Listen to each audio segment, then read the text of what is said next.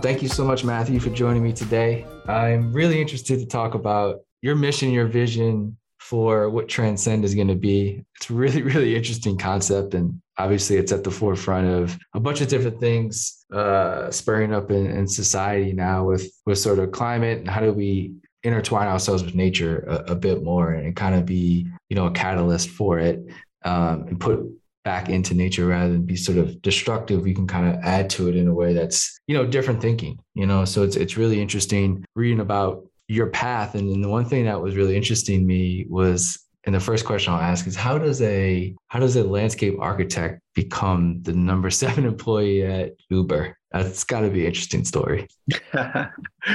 Yeah, well, thanks so much for having me. I'm really excited to be here. And basically, how does that happen? Landscape architecture was very much a passion of mine and something that I was interested in learning more and like using as a career, and went to Cornell for that specific purpose. And what's amazing about architecture or landscape architecture or any of those types of studio-based creative majors is they really do a great job in the early days of teaching you about the methodology of design-based thinking and problem solving. As they were teaching me these skills, I just bumped into a couple of entrepreneurially minded people on campus and who were kind of starting businesses. And it got me curious about what this entrepreneurship thing was. And then I had some random idea, which was at Cornell, we had all these like fraternity and sorority events that required buses for like wine tours and formals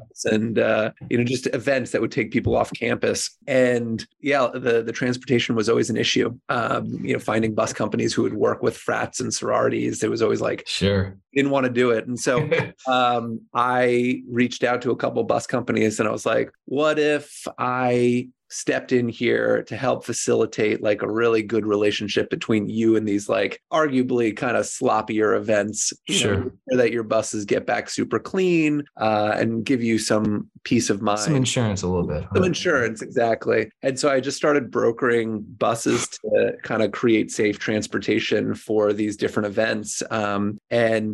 It kind of took off, and it was fun starting a thing and getting people involved in a thing, and just getting involved in the entrepreneurship programs that Cornell had to offer. And so I kind of got sucked deeper and deeper and deeper into it. And then I started taking some social entrepreneurship classes my senior year, and I knew I was going to continue running my business once I graduated, which was really nice, especially since I was graduating in 2009 when the recession was like at its absolute peak and nobody could get a job. So it was nice to like have this thing that I had built that was going to be able to cover my expenses for a little bit after college. And I found through that social entrepreneurship class these applications for the Unreasonable Institute, which was this thing started by Daniel Epstein in Boulder, Colorado. And it was a entrepreneurship incubator for socially minded ventures. And I applied for their inaugural class and got accepted. And that was kind of the thing that definitely shifted my journey in a lot of ways, because I attended this incubator out in Boulder, and it was an amazing summer program, and met these incredible mentors who were teaching us about social entrepreneurship and impact investing and like triple bottom line businesses and what building something that both makes money and does good in the world could look like. And so the concept had evolved into this, not just me brokering school buses for fraternity and sorority events, but the idea was essentially that I would build out this prepaid taxi plan, kind of like a meal plan, but for safe transportation for students. And I built out this entire layer of SMS-based dispatching of taxis and debiting of your prepaid accounts that, your parents would populate with money, and then you would just like SMS text to order a cab, and then it would automatically debit from your account. And we piloted this program at Cornell, and it was like a whole system that we were excited about. And so through that process and through the Unreasonable Institute process and meeting all the mentors, we did a trip to San Francisco and all this stuff. And somebody said, oh, you should meet Ryan Graves, who just started this startup called Uber, and I was in the Bay Area, and so him and I got a coffee and we just chatted. And at this point, it was like I was starting a taxi app. Yeah, right. He was starting a taxi app related thing. And this was early.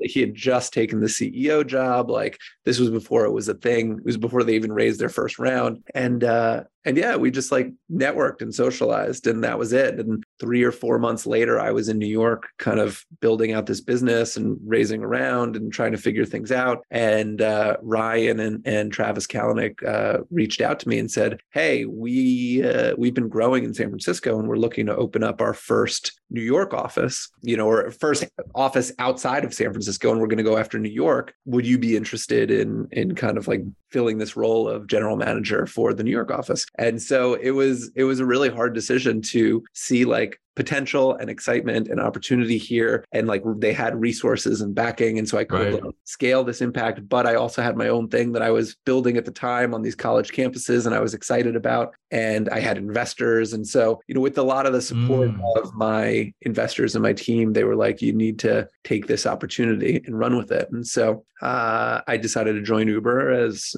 an employee number 7 back in 2010. And yeah, that was a wild ride. I mean, it was just right as the rocket ship was just starting to ignite. It wasn't even taking off yet. And just fighting all the regulatory battles, navigating the black car industry and kind of just the entrenched interests and entanglements that existed in the New York black car and taxi industry. And yeah, it taught me a ton of things around what disrupting a old school, offline, antiquated, like deeply insular industry looked like. And I definitely have some war stories from that. I can only imagine. I'm sure we could go through a ton. Maybe we'll sprinkle some in as we move on a little bit. But sticking with that, I mean, every day, right, it had to be so different. And, probably like working as on a trade desk on Wall Street, like so hectic every day, trying to figure stuff out. Maybe one thing goes right, but 3 things go wrong. And it was just probably super, super intense. And now you go to, which from the outside seems like a very calm startup, right? Transcend, we have trees, we have, beautiful nature. So I guess talk about the transition, from Uber to now Transcend. Talk about what you learned at Uber to take on a Transcend and sort of the mission and vision of Transcend now, and how you said take sort of an offline, massive sector of traditional business, right? And maybe modernizing it a little bit, much like Uber did for cars and taxis. I guess Transcend is trying to do, for lack of a better term, end of life or, death and funeral, right? There's some sad things, but then there's also this positive energy behind the whole idea. So talk about Transcend's mission and vision. Yeah. So Transcend, our mission is to reforest and rewild the world by planting people and pets as trees when they die. And so trying to reconnect humans to nature and remind us that that we are nature, we are not separate from it, and using the trees as a great teacher in that way. And so absolutely, I hear you. Like Transcend is a very different mission. And a very different business. It's one of those things where if you had told me that I'd be running this company 3 years ago, I wouldn't have looked at you like you had 12 heads. Like, just doesn't make any sense. But now I look back at the journey and all roads led here. And yeah, I mean, Uber was definitely one piece of the story. I think the landscape architecture degree and the social. Yeah, it's kind of all blending a little bit, right? Interests were definitely the seeds of a lot of this. Even when I was at Uber, even though I got sucked deep into the venture backed tech startup like boom in New York during those days, and like that culture. And even after I had left Uber, I started another transportation startup in the bus space that I scaled and kind of raised some money around and did all that. And I was like Mr. Transportation entrepreneur for a very good chunk of my career. And then that got old. It was like, well, why did I get pigeonholed? It was just the way that venture capital kind of goes sometimes. It was like, oh, ex Uber guy wants to raise money for a new transportation thing. Okay, well, we'll give him money for a new transportation thing. Easy raise. Do I even like transportation? Like, why do I want to start a company? And like, that was with my second company, Buster, that was the hard lesson that I learned, was that 6 years in, asking yourself, what is my connection to the purpose of this business? And why am I building this? Because all businesses are hard. Building anything is going to be hard. Yeah, absolutely. And what I realized with Buster 6 years in was that I'd been building something that the industry wanted me to build just because of my past track record, but it wasn't something that I wanted to build. And when stuff got really hard, it was really difficult to maintain that excitement and that passion and that drive to power through the obstacles ahead. And so I vowed that if I ever started another company, it had to be like, not just check one box of interest, it had to check many boxes of interest for me. And so the thing that's like, led me to this more than anything has been very much my personal spiritual journey, which was one of like exploring what is my definition of God. Like, I grew up as a Jewish kid on Long Island, bar mitzvahed, the whole thing. And then once I got out of Hebrew school, I was like, I do not understand this religion thing. And spent all of my college years being like typical anti-religion, like, this is BS, like, this doesn't make any sense, and just convinced that I didn't buy into this stuff. And just a series of life experiences in my early 20s like pushed me to a place where I needed to believe in something like bigger than myself, and something that just like wasn't so me focused, because that way of thinking wasn't really making me happy. And I started asking those questions and like really cringing at even the word God. And it wasn't until I cracked open Emerson's essay, The Oversoul, and started reading that kind of like my beliefs on the world and the universe started clicking into place. Emerson kind of calls this thing called the Oversoul. He refers to it as like this interconnected energy that we're all a part of. And he describes it as this like kind of atmosphere that just shrouds the earth, shrouds the universe. And it's this interconnection of all living things.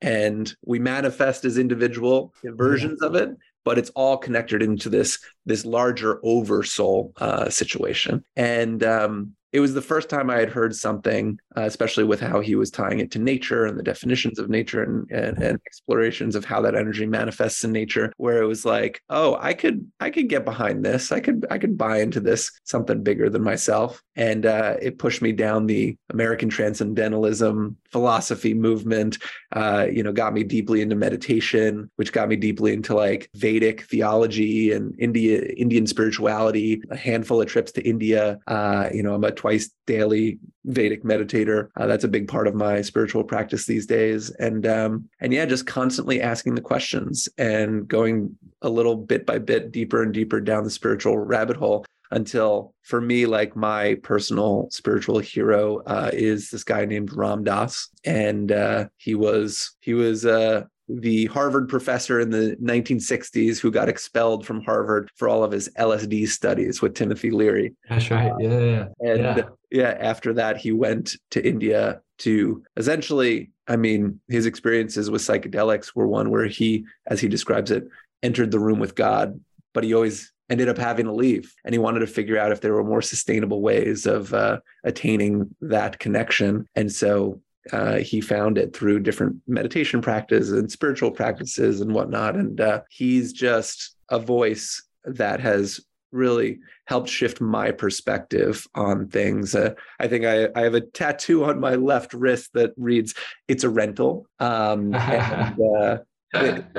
Referring to my body. And for me, the thing that has shifted the most is this perspective of what I identify as. Like, oh, I look at my body, I touch my body, I identify as a body. But like, that's an ego identification with this thing. And just through learning and little progress here and there, I've been able to shift my perspective where like I genuinely identify with, on a soul level, like on this part of me that is going to transcend the physical limitations of this body. And I do truly believe that like this body is a rental. And so, from that place of identification on the soul level, and the bigness that comes with that, what does that look like? And how does that open up the possibilities of how you live your life and how you approach life? And so Ram Dass is very much responsible for me kind of having that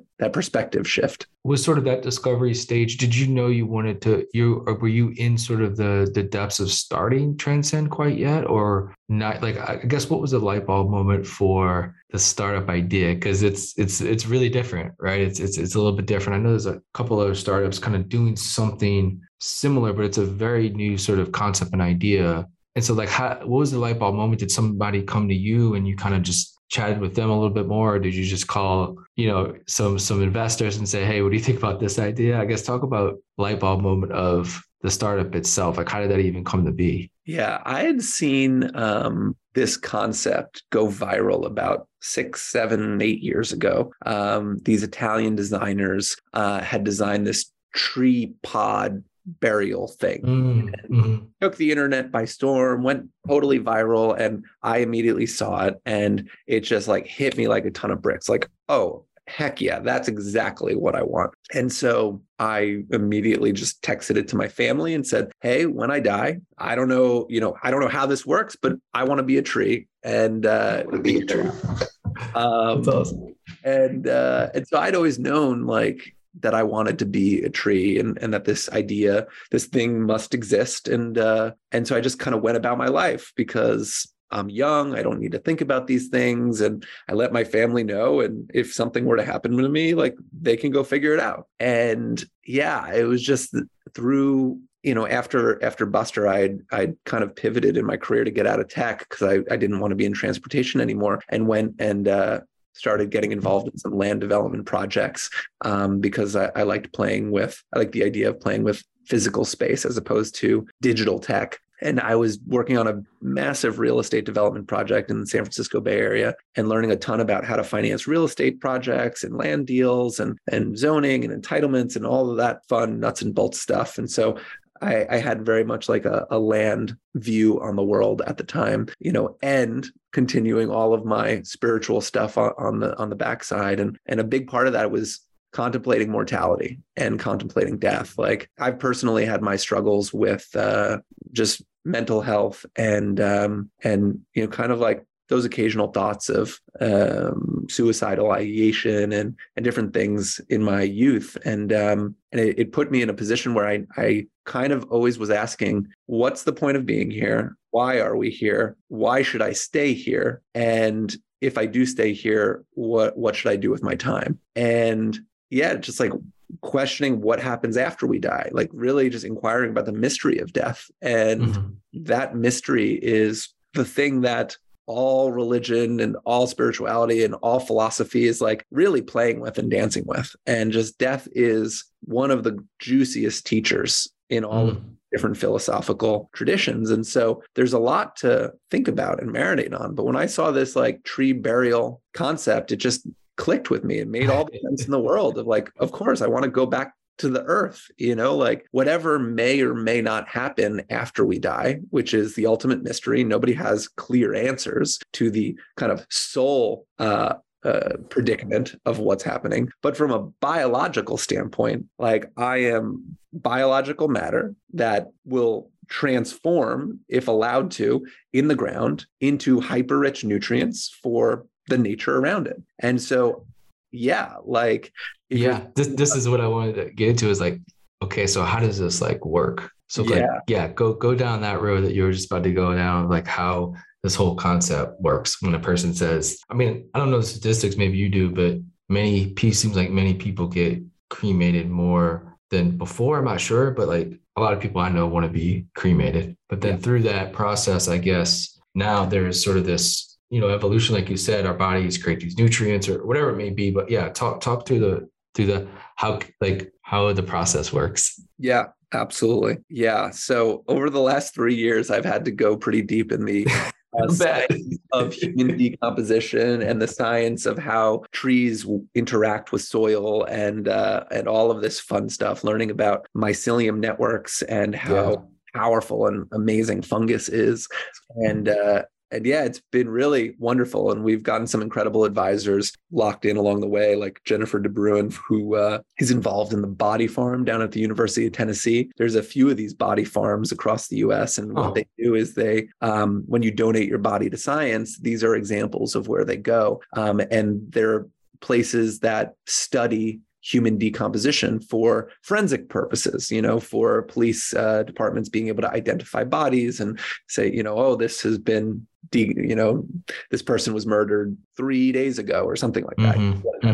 Into those types of things, but also just understanding what is actually happening with our biological matter as it decomposes over time, how long it takes, all of these different things, like what the pH levels in the soil are, what different elements are being released. And so when you start digging in, what you realize is that our bodies are just organic matter, like anything. And if allowed to go back to the earth, it just creates a ton more life for everything around it. And so, when I walk through the forest with friends, I often point out to them or ask them, like, when you see this fallen tree over here, do you see a dead tree? Or do you see like a part of the forest, a thriving ecosystem of animals, insects, like biological matter spawning new life in the forest with so many ecosystems growing on top of it? Is that really a dead tree or is that like a huge ecosystem? And so, the science behind what tree burial looks like is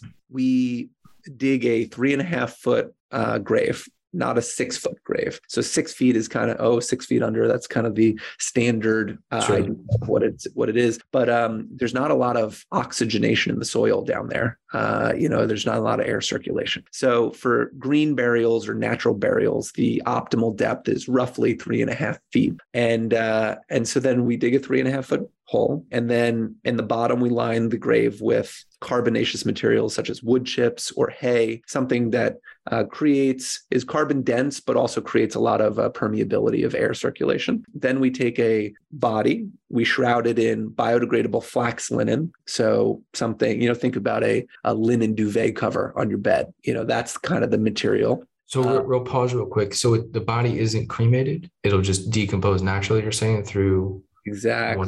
Gotcha. Okay. The body is not cremated, and we'll talk about that in a second. We'll talk about that in a second. And so we take the body, we put it in the ground, shroud it in flax linen. We sprinkle, we add on a bunch more carbonaceous material, wood chips and hay. Then we put about a foot of soil on top of that. And then we introduce our unique blend of ectomycorrhizal and endomycorrhizal fungi. And so this is mycelium, the fungus mushroom networks. And we sprinkle that on top. And then we plant a tree. And the tree is not a seedling or a sapling. It's an adolescent tree, 2 to 4 year old tree with a established root system, but like think of it like a teenage tree going through puberty. Like it's ready to absorb all of the richest nutrients, but it's strong enough to withstand some of the other intense flush of nutrients that are about to come its way. And so we plant the tree. And in the process of like figuring out the science of all of this stuff, I thought that I was looking for some magic mushroom fairy dust to help with the decomposition process of the body. But in actuality, what I found was that we were really focusing on the roots of the tree. And what the mycelium does and the mushrooms do is it acts kind of like steroids to the ends of the tips of the roots of the tree. And it allows the tree to reach deeper down into the soil and to like really absorb all of the stuff, take it all up into the roots.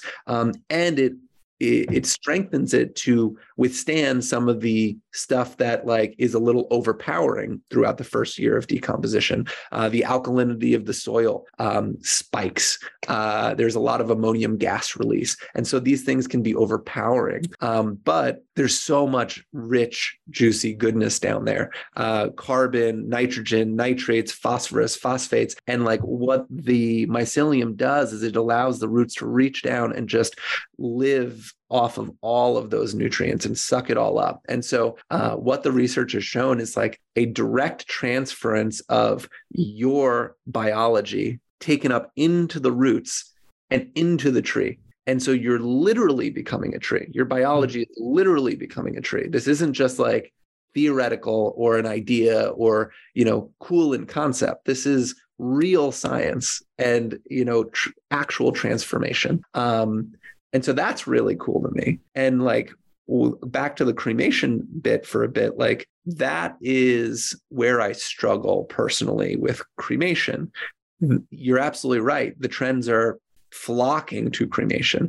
Right now, we're at about 69% of the US is getting cremated. We're projected to be somewhere around 85% by 2030. And that's shocking considering in 1965, we were talking about a 6% cremation rate. Wow. So there's been a massive shift in how we handle our deceased in the US, but we need to understand why that is. If given the option of traditional burial in cemeteries and cremation, those are really the only two viable options that people are aware of today. Right. And cemeteries have gotten such a bad perception in people's eyes because of how cemeteries have been designed historically in the US. And right. That when you ride past a 100-acre, 200-acre cemetery, myself and so many people have the same reaction.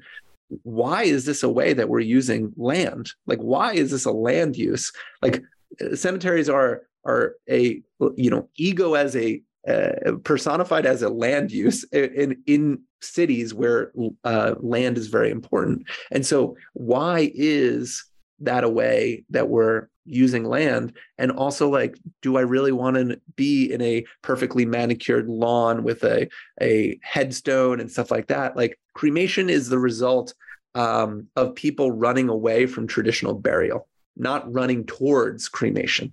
It's not like people are like saying, oh, I'm really excited to be incinerated after I'm dead. Right. And that's what cremation is. And people kind of forget that it's the burning of tons of fossil fuels to completely incinerate your body and render the remains, the cremains that are produced as a result of it, this ash has zero nutritional value. You've now taken what was a ripe and rich source of biodiversity, and you've destroyed it and rendered it completely inert. And so, it's kind of tough and controversial to explain cremation in that way because so many people have been cremated, and we don't want them to feel bad about choices that they've made for loved ones in the past. It was just the only choices that they had, is the lesser of two evils. And so now there's this whole slew of sustainable alternatives, things that are like much more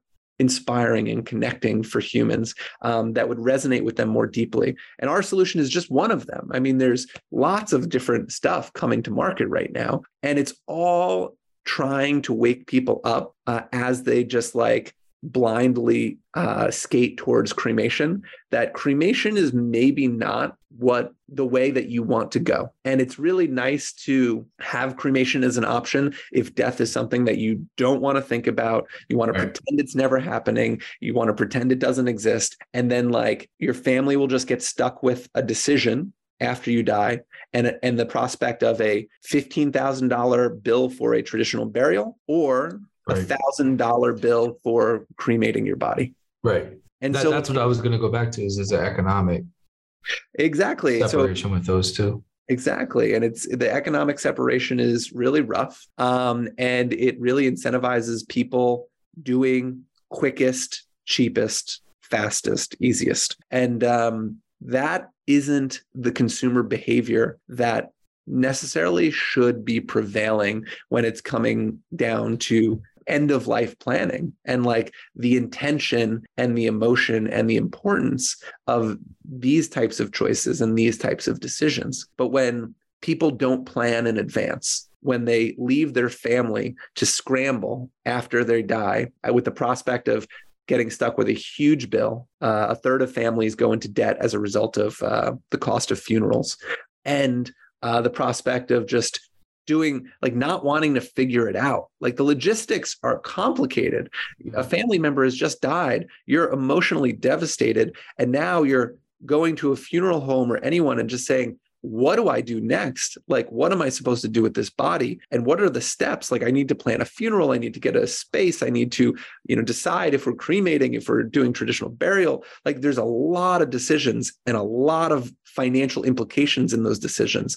And when a funeral home says, yeah, we can take the body, cremate it, you'll have the ashes in a day or two, and the cost is just $1,000. Like, man, that is appealing, just to have something be done with. But But even most people just want to be cremated as well. That's, people I talk to, like, they just don't want to be buried. Like there's also a psychological thing where I don't want my body to be buried into the ground, right? So like they just want to be cremated. So there are circumstances, right, where people tell their families, like, I want to be cremated, right? That definitely happens for sure. Yeah, I mean, yes, absolutely. And it's a conversation that needs to be had with more options and more perspective, because Absolutely. yes, it's I don't want to go into the ground. Okay, well, what does that look like to you? What does that mean to you? You don't want to be in one of these ornate caskets with Right. all the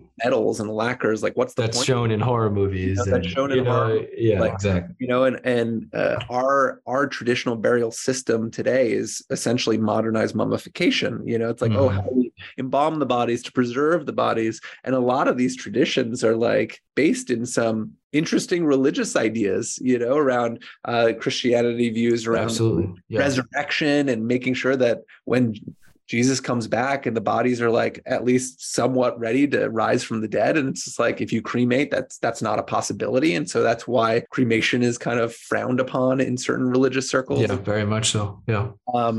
But like, yeah, you look at all the different religions, and Judaism and Islam have the exact same beliefs around putting the body naturally back into the earth. They don't support cremation. They don't believe in it. And so, yeah, it's understanding, like, what is the balance of giving people options, giving people a perspective shift of what like being in the ground is. And not like a claustrophobic encasement, Right. Surrounded by a concrete liner in a vault underground in a casket, but like allowing your biology to nourish and feed other biology and transform and create new life. And that's where the opportunity lies. What's the part, like, time span of like when, a body is buried and then it becomes a tree? And that's one question. And the second would be like, have we done this yet? Like, have you done it with bodies yet? As our case studies for it? Yeah. So it all depends. The exact number all depends on kind of the soil in that specific geography. Soil density varies from location to location. And so the more aeration you have, the quicker decomposition can happen. And but roughly the vast majority of nutrients kind of decompose within the first year. But then there's still nutrients slowly decomposing over the course of the next 2 to 4 years, depending on geography. And so, this is a relationship between the tree and the body that is quick in the beginning and then continues to grow well beyond that. And yeah, in terms of, has this been happening? Very much so. The green burial movement in the US has been growing dramatically over the last 20 some odd years. I mean, we've gone from roughly 0 green burial cemeteries across the US 25 years ago to now we have 300 plus certified green burial cemeteries in the US. Wow. And yeah, I mean, like, what a green burial cemetery is a piece of land that just doesn't allow non-biodegradable materials to be buried in their sites. And so that's a simple shroud or a simple pine box, no embalming fluids, no chemicals, no lacquers, no metals, nothing is going into the ground. And yeah, I mean, people have been... So it looks more like a park than a graveyard? Exactly. Yeah. Exactly. And so, I mean, I think that's a big piece of this as well, is that there is importance around designating land use for the remembrance of our past. It's just a question of, are there better ways to do it design-wise than what cemeteries have evolved into. Mr. Landscape Architect comes in to There save we the go. day. Okay. So now we're sort of at the process of we kind of have the process down.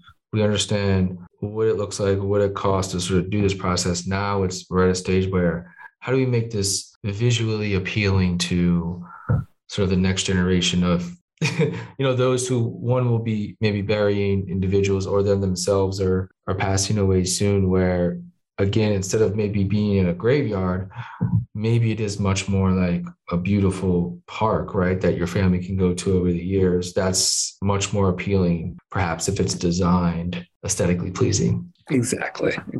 So it's about designing beautiful places and also thinking about larger climate goals, and like how, if cemetery land use was thought about differently, how can we use death, which is a certainty and kind of like something that's going to happen to all of us and is going to be consistently happening in society every year. How can we use these deaths as a mechanism for conservation and reforestation? Like, how can we tie these things together? And so really, like, a lot of the idea behind Transcend was thinking through, like, what if we take a piece of land, whether it's a deforested piece of land, a defunct agricultural piece of land, or just a lightly forested piece of land, and how can we find a way to buy that land, put it into a conservation easement so that it's fully protected, and also then rewild that land and create thriving and diverse ecosystems on that land. So we're both doing reforestation and conservation, because reforestation without conservation is kind of pointless. It's like, oh, let's plant a bunch of trees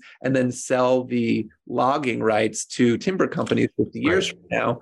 And it's like, what exactly is the point of that? And so it's the preservation, the conservation bit that's also integral into recreating forests that will hopefully one day become old growth forests, because there's just so many forests that aren't being given a chance to get to old growth status, Interesting. And so it's like, how do we create these spaces and design these spaces that are aesthetically beautiful, ecologically diverse, and thriving, and actually protected? That's the model that we've created with Transcend. So the purchasing of the land and then getting the easement, the conservation easement, is the way that it's sort of protected. Yes. Is that, and that's protected by, is that state law, federal? Is that like a state? Each state probably has different sort of rules around, but it essentially says that the land cannot be in perpetuity. The land cannot be sold. It can't be infected with, different fertilizers or whatever it may be. I guess, what does the easement say? I don't want to get into like real estate law here, but yeah. So conservation trusts are very much on a local level. And so there's like regional land trusts, and they're nonprofit organizations and structured in slightly different ways all over. But in general, it's entering into a contract with your local regional conservation land trust, and the land gets donated. What the land is allowed to be, how it's allowed to be developed, is heavily restricted, and it can change ownership, but those restrictions can never shift. Gotcha. So, like, if the restrictions are there can be zero development on this land forever, the land can be transferred, but that zero development rule can never be changed. Gotcha. And so it inherently reduces the value of that land, because it's taking away the potential future upside of developing it. And so for the trade-off of that future upside, you get ample tax credits from local conservation groups, or you get the tax credits from the state and the federal government, but like it needs to be certified through these local groups. Wow. Yeah, the reforestation. I mean, if you can take, older land that has sort of been depleted, right, and sort of revitalize it, it's sort of a natural forest. I mean, microforest, right, for this stuff. I mean, that is pretty incredible. Have we seen that? I know that process is very long, but is that something that you foresee happening? I guess where can we look at certain places where this is kind of happening already, or do you guys have locations that you're currently, bought distressed land and are going to try to do that for? Yeah, I mean, we're currently very much in the process of assessing a bunch of different properties kind of throughout the U.S. And fortunately and unfortunately, all of funeral law and cemetery law and conservation law and funeral insurance law, it's all regulated on a hyper local, state by state and municipality by municipality basis. And it varies drastically. There's no federal regulation. So every state regulates funerals and cemeteries completely differently. The good news is natural burial or green burial, which is what our process falls under, is legal in all 50 states. And so it's just a process of navigating how to get these sites popped up. And so in kind of our process of identifying sites, it's a combination of identifying land that is ripe and ready for the good forms of reforestation, because there's good reforestation and bad reforestation.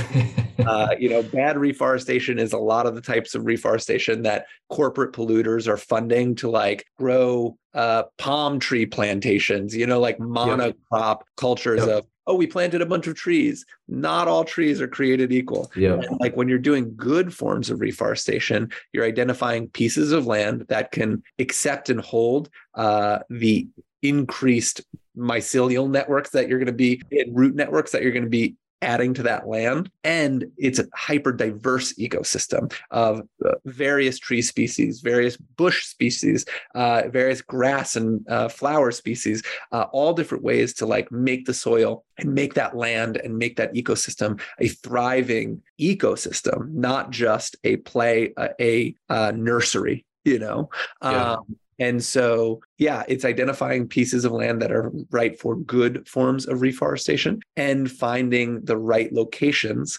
that we can navigate those regulations and those entitlements quickly. And so we're in conversations across a handful of different sites.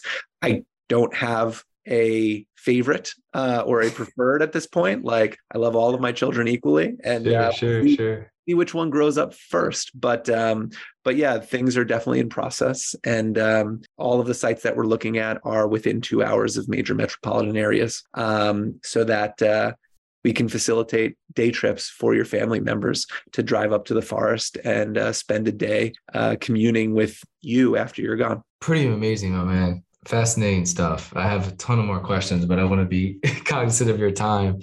So I'll end on one more is what does success look like for you? Is this seems like a long-term place for you. It kind of gravitates all your skills into one space, which is super interesting. But what does success look like for you? I mean, not just for like the company and investors or whatever, and the economic success is one thing, but also is the goal to be in, have a forest in all 50 states, right? Like, I guess what are some of the goals over the next, 20, 24, 36 months or something like that? What does success look like in that time range for you? The goals for me are to create something that makes it a little easier for people to inquire about mortality and start cultivating a healthier relationship with what is a pretty deeply rooted fear in Western culture around our mortality. And so having a concept